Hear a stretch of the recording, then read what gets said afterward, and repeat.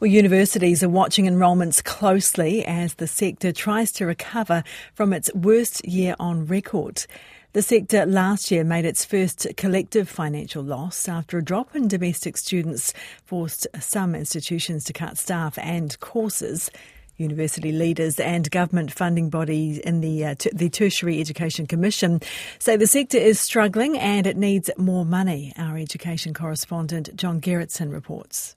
Leo Lancashire is one of thousands of school leavers preparing to study at a university this year. So I'm moving down to Canterbury to start a degree in engineering tomorrow. Pretty much all my friends are going to university, but I do know a few people who are doing apprenticeships and whatnot, but pretty much all of them are going to university. Enrolments like Leo's will be critical after a drop in domestic students forced big cuts at some institutions last year. The Education Ministry has forecast little change this year, but it's not clear how things are panning out because universities won't talk numbers until students confirm their enrolments by turning up for lectures. Victoria University lost money and cut staff last year, but Vice-Chancellor Nick Smith says things are now looking better. We're actually quite positive this year.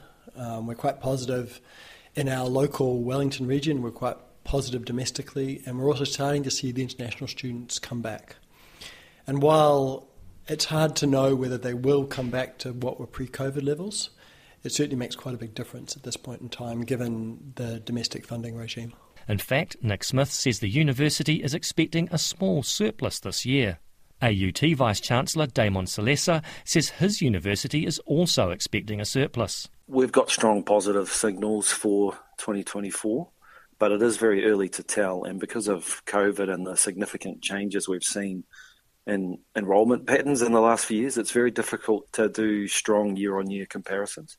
And so, the best thing I could say is that signs are positive. The Tertiary Education Commission warned the government last year that the sector is under unprecedented financial pressure. Victoria's Nick Smith agrees. I think it's been under stress for actually a very long time. We've had a system which for the better part of a decade has been funded at half the rate of inflation. While that funding envelope has decreased, it's put pressure on the kinds of cross-subsidisations that universities have used to fund things which might be very important but not revenue generating. He says universities have plugged the gap in government funding with international student fees, but the pandemic has shown that's a risky source of income.